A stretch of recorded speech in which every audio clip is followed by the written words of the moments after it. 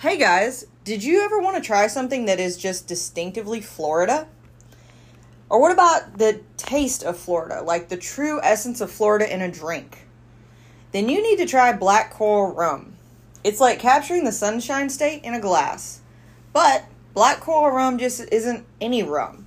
It's not your average rum. It's actually a celebration of Florida's vibrant culture and history. So with each sip, you're going to be transported back to orange groves, swaying palm trees, and it's going to be as smooth as the sand beneath your feet, whether you're drinking the white rum, the spiced rum, or the black rum. But what really makes this rum special? That's the dedication of the locals who craft it. It's made by those who share a deep love of Florida and only use in Florida ingredients. So, if you're looking for something that is distinctly Florida, then look no further than Black Coral Rum. Where do you find Black Coral Rum, you ask? You're going to find it at their distillery in West Palm Beach. Their distillery is Steel Tie Spirits. Can't make it to West Palm? That's okay. Check out their website, steeltiespirits.com. And trust me, you're going to sip on this and you're going to think nothing but Florida.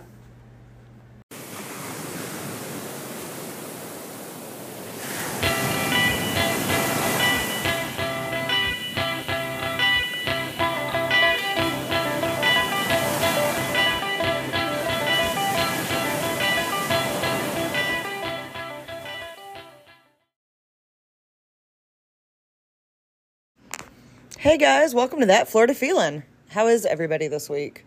I hope it's been a good week. Florida weather be doing whatever it wants to do. Some days it's cold, some days it's warm, some days it's hot. I don't know. I don't know that I own clothes enough for this, but we're making it work. Thank you to everybody who has interacted with the Facebook, Instagram, Twitter, YouTube, and TikTok pages. I appreciate it. The YouTube is just going to probably be a lot of shorts and a lot of food reviews. And you know what? It's working for us, so it is what it is. But thank you guys for checking out the YouTube page. I guess in this day and age, you just got to have social media. Thanks to everybody who participated in the Wednesday polls and questions. I got some really good topic ideas from you guys, so thank you so much. I really appreciate it, guys. So I've had some requests to do for state parks. That's been like my most top requested, so not one to disappoint. We're going to talk about a few more of Florida's amazing state parks. So I'm going to start off by reminding you of a few facts about them. The Florida state parks have been recognized numerous times for being probably some of the best in the nation, and I can agree with that. I absolutely love exploring them, and you will find something for everyone in them. Florida has 175 state parks and 9 state trails that encompass more than over 800,000 acres. And the state parks usually work with like nonprofits, so like friends of whatever state park, and that really assists with the volunteers to help enhance the park, keep it clean, keep it safe, and really make it, well maintained for people to visit. The best example I can think of is the Friends of Washington Gardens, and they do a really good job at that state park, which that's one of my favorite state parks. I've talked about it numerous times. A lot of the parks also have a nominal fee to get in, but it's definitely worth it. It really just helps to maintain the parks, to keep up the bathrooms, to make sure that everybody's clean and safe. It's really nice. And a lot of the parks also have separate fees, but that's to use like the cabins, the marinas, the campsites, any recreational activities in the parks. Together, the Florida parks offer over 3,000 campsites. I believe it's close to 3,600, honestly. They have 186 cabins thereabout that you can rent, thousands of picnic tables, hundreds of miles of beaches, which is no surprise here in the Sunshine State, and over 26,000 miles of trails. It's really one of those, if you want to get out and enjoy the Florida sunshine and weather, definitely find a state park. And the parks are open year-round, and they offer activities such as fishing, hiking, camping. You can even find some that actually offer horseback riding and facilities for birding. You can see battle reenactments in the parks, as well as enjoy freshwater springs, beaches, ponds, and lakes. Although, I don't know if anybody wants to swim in a pond or a lake unless you're going to throw hands with a dinosaur. But it's there if you want to do it. Now, a few parks were actually even privately owned before they were purchased by the state, and some of those include well-known ones such as Rainbow Springs and Weeki Wachee. And Florida's done a really good job to preserve its history and its natural beauty. They have a really cool fund that is set up, and I'll talk about it in one of the other state parks on this episode. And it really just helps them to continue to buy land for conservation. And I think that Florida's done a really great job in that aspect, that they have that set aside and they understand that they want to protect the natural beauty of the state, and not every square mile needs to be a subdivision or a Publix. A couple more facts about the Florida State Parks is that you can actually find the parks in 58 of the 67 counties. 9 of the parks do not have state park in their title. 4 of them are conservation areas.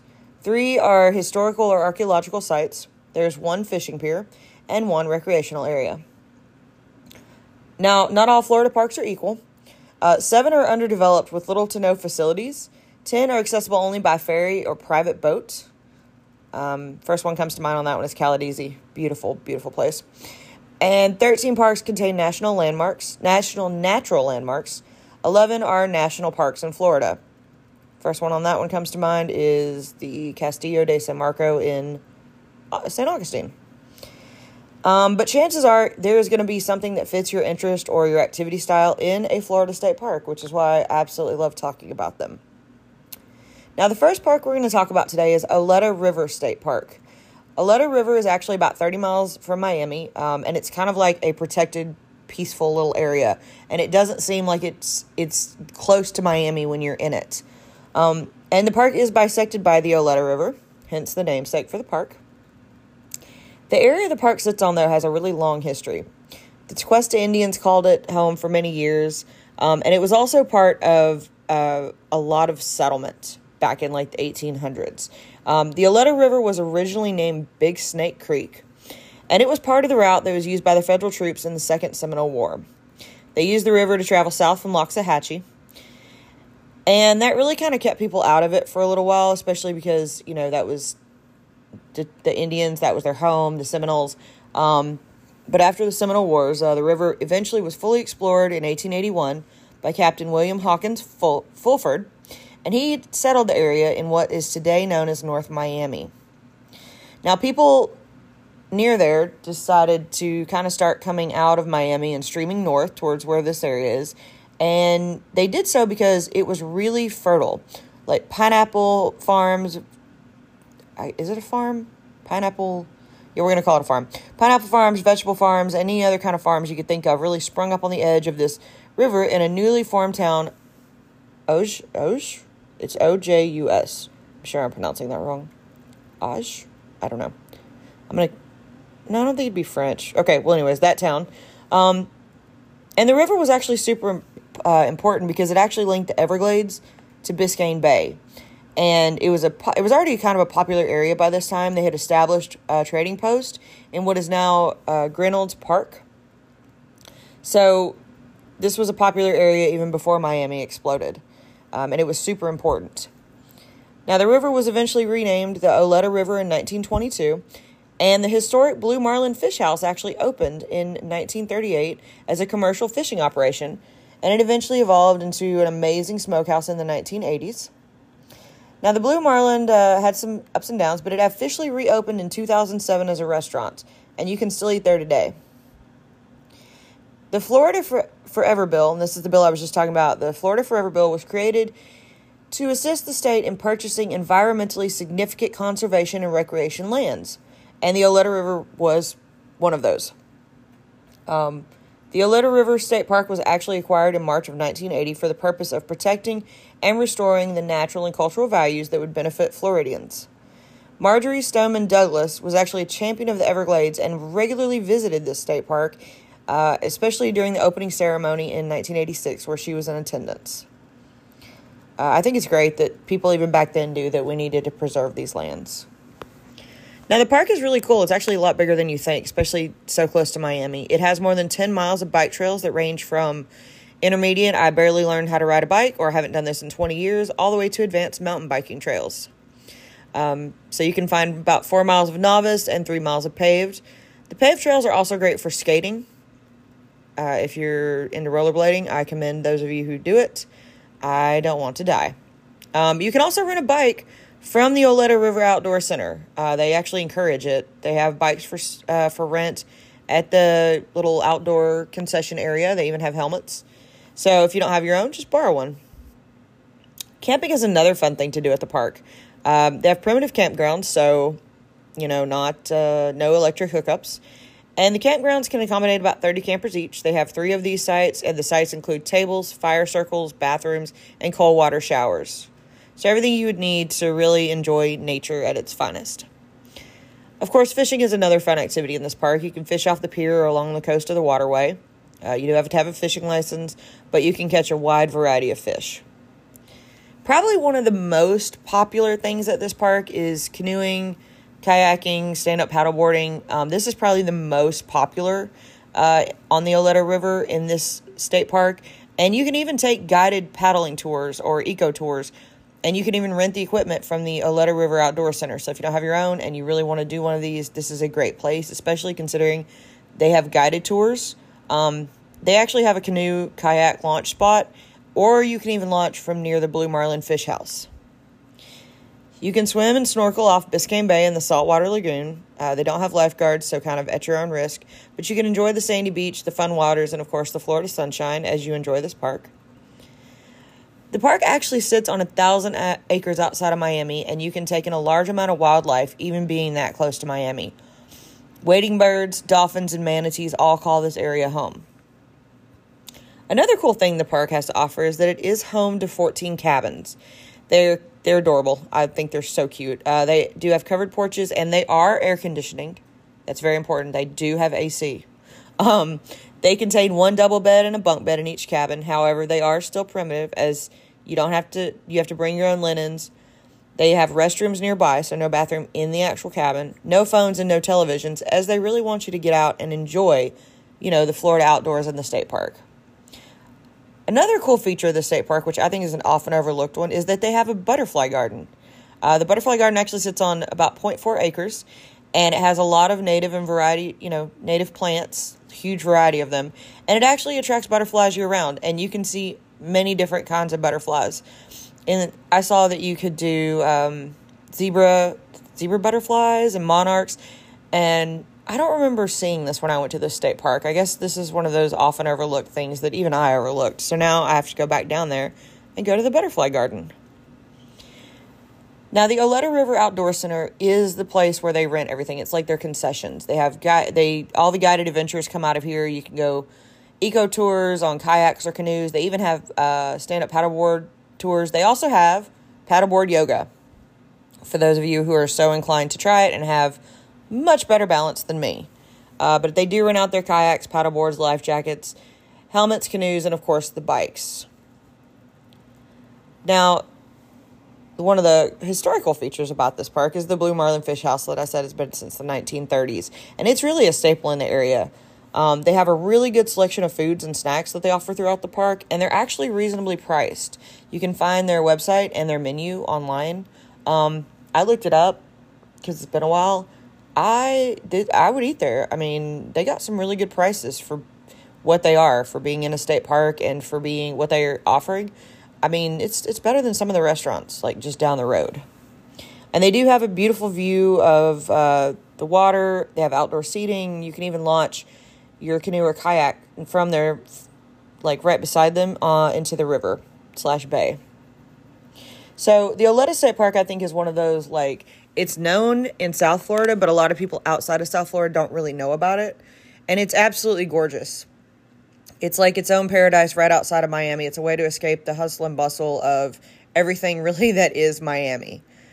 So if you're looking for a quiet moment in South Florida, I definitely recommend checking out Oleta River State Park. It's absolutely gorgeous.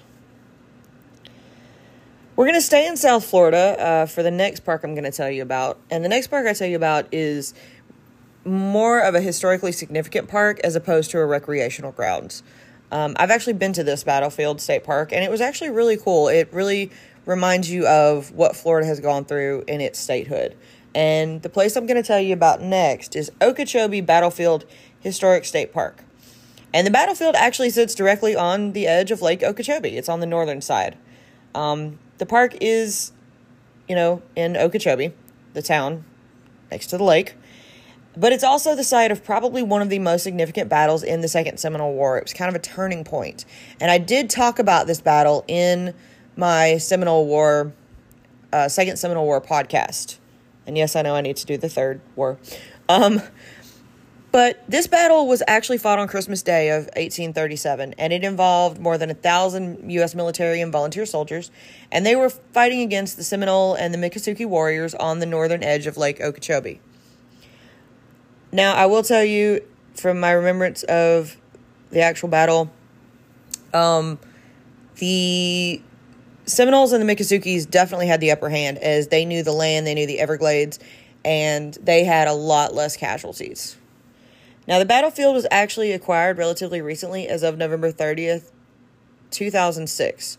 And again, these are funds from that Florida Forever program. And it's really the park, and it's got an outdoor public recreation area, and it's got a battlefield conservation all in one. So it's a really cool little area.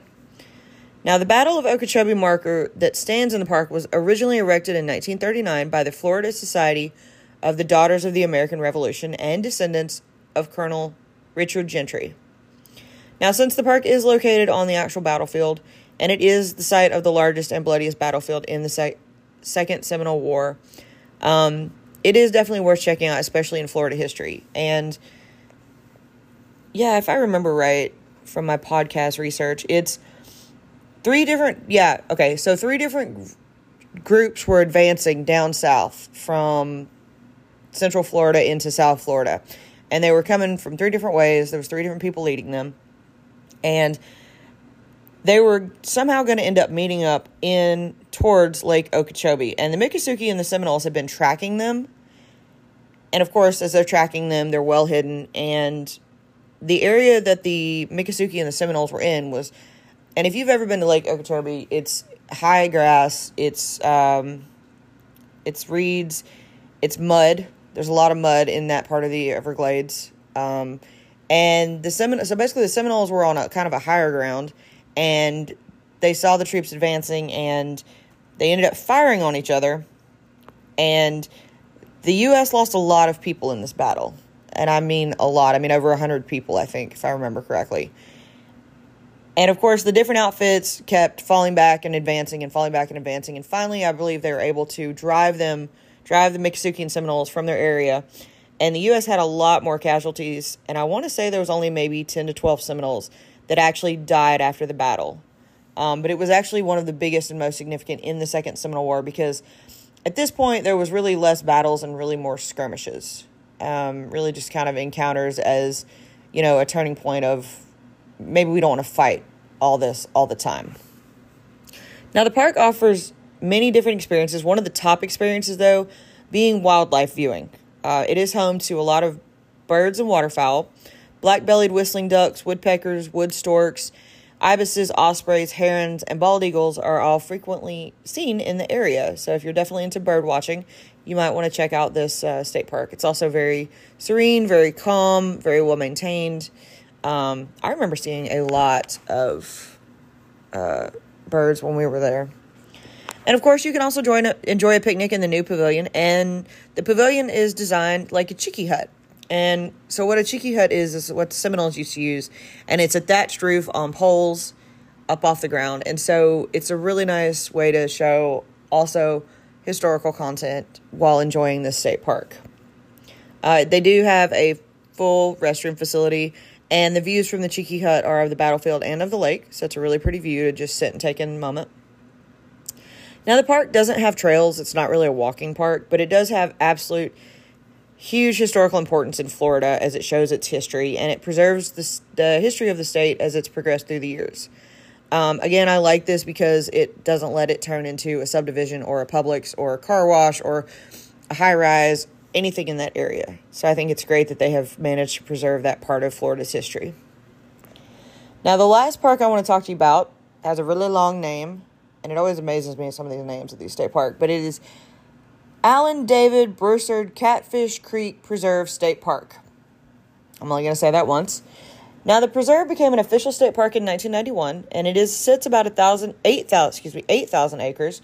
It's located in Polk County, good old Polk County, Florida, and it adjoins Lake Kissimmee State Park to the southeast. Catfish Creek lies along the rare Lake Wales Ridge. Apparently, I can't say that at all. Ecosystem. And then the Lake Wales Ridge ecosystem is actually a really unique ecosystem to Florida. This ecosystem has plants and animals only found there, not just in Florida, but just there. That's it. The scrub habitat is also one of Florida's oldest natural landscapes, and the park is home to a number of protected animal species, such as the gopher tortoise, that is known to burrow 40 feet down and go 10 feet deep. The Florida scrub jay also calls this area home, as well as the bald eagle. Now, the park offers many different experiences. This is more of an outdoor park. Primitive camping is offered in the park at one of 2 different campsites. Each has a fire ring and a picnic table, and they are located in different parts of the park, depending on what kind of landscaping you want to see. Probably the top activity in this park is fishing. Catfish Creek allows you to fish from all the ponds in the park. You do have to walk about a mile from the parking area to get to them, but they offer a wide variety of fishes to be caught in the ponds. And it's just kind of a way to sit and take in the day. This park is actually huge in geocaching. And if you don't know what geocaching is, I did explain it in another state park episode.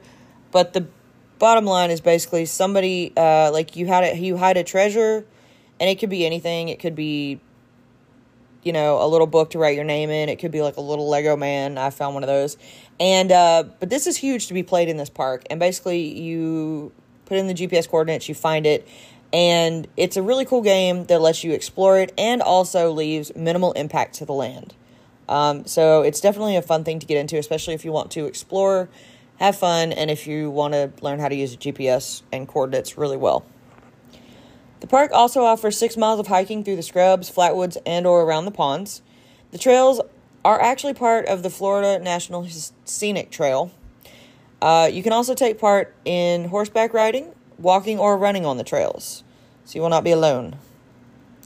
And I can say this park is truly an outdoor experience. You can really spend the whole day in the Florida sun while taking in the amazing views, spotting wildlife, fishing, or just taking in nature.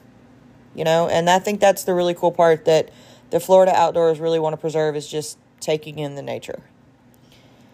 The parks are a place where you will encounter many different wildlife, take in some spectacular views. You will definitely get some sun, but you might also encounter Florida Man. Not gonna lie to you, Florida Man's everywhere in Florida. He pops up out of nowhere. But today's Florida Man migrated a little bit. He was a man who was from Tampa but got arrested in Ohio. But to keep his true Florida Man status, he attempted to bite off his own fingerprints while in custody to avoid being fingerprinted. I guess we never know where Florida Man will end up. I hope you guys enjoyed hearing about a couple more state parks. It is getting to be springtime. The weather is great. The rain is slowing a little bit. So it's really a time to get out and explore. I do have probably 5 or 6 other episodes in my podcast history that talk about Florida state parks. So if none of these sounded good, go check out some of my older episodes and here's some other state parks. I've talked about some that include beaches and historical monuments and, the one in South Florida that includes, I just forgot its name, but it includes the reef, snorkeling, and scuba diving. So Florida really does have something for everyone, and our state parks really do offer a great, unique experience for anybody who wants to get out and go explore.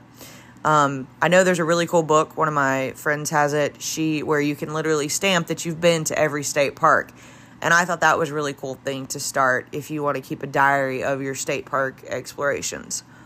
But thank you for listening today, guys. Florida state parks are definitely something to check out. I couldn't wait to talk about them again.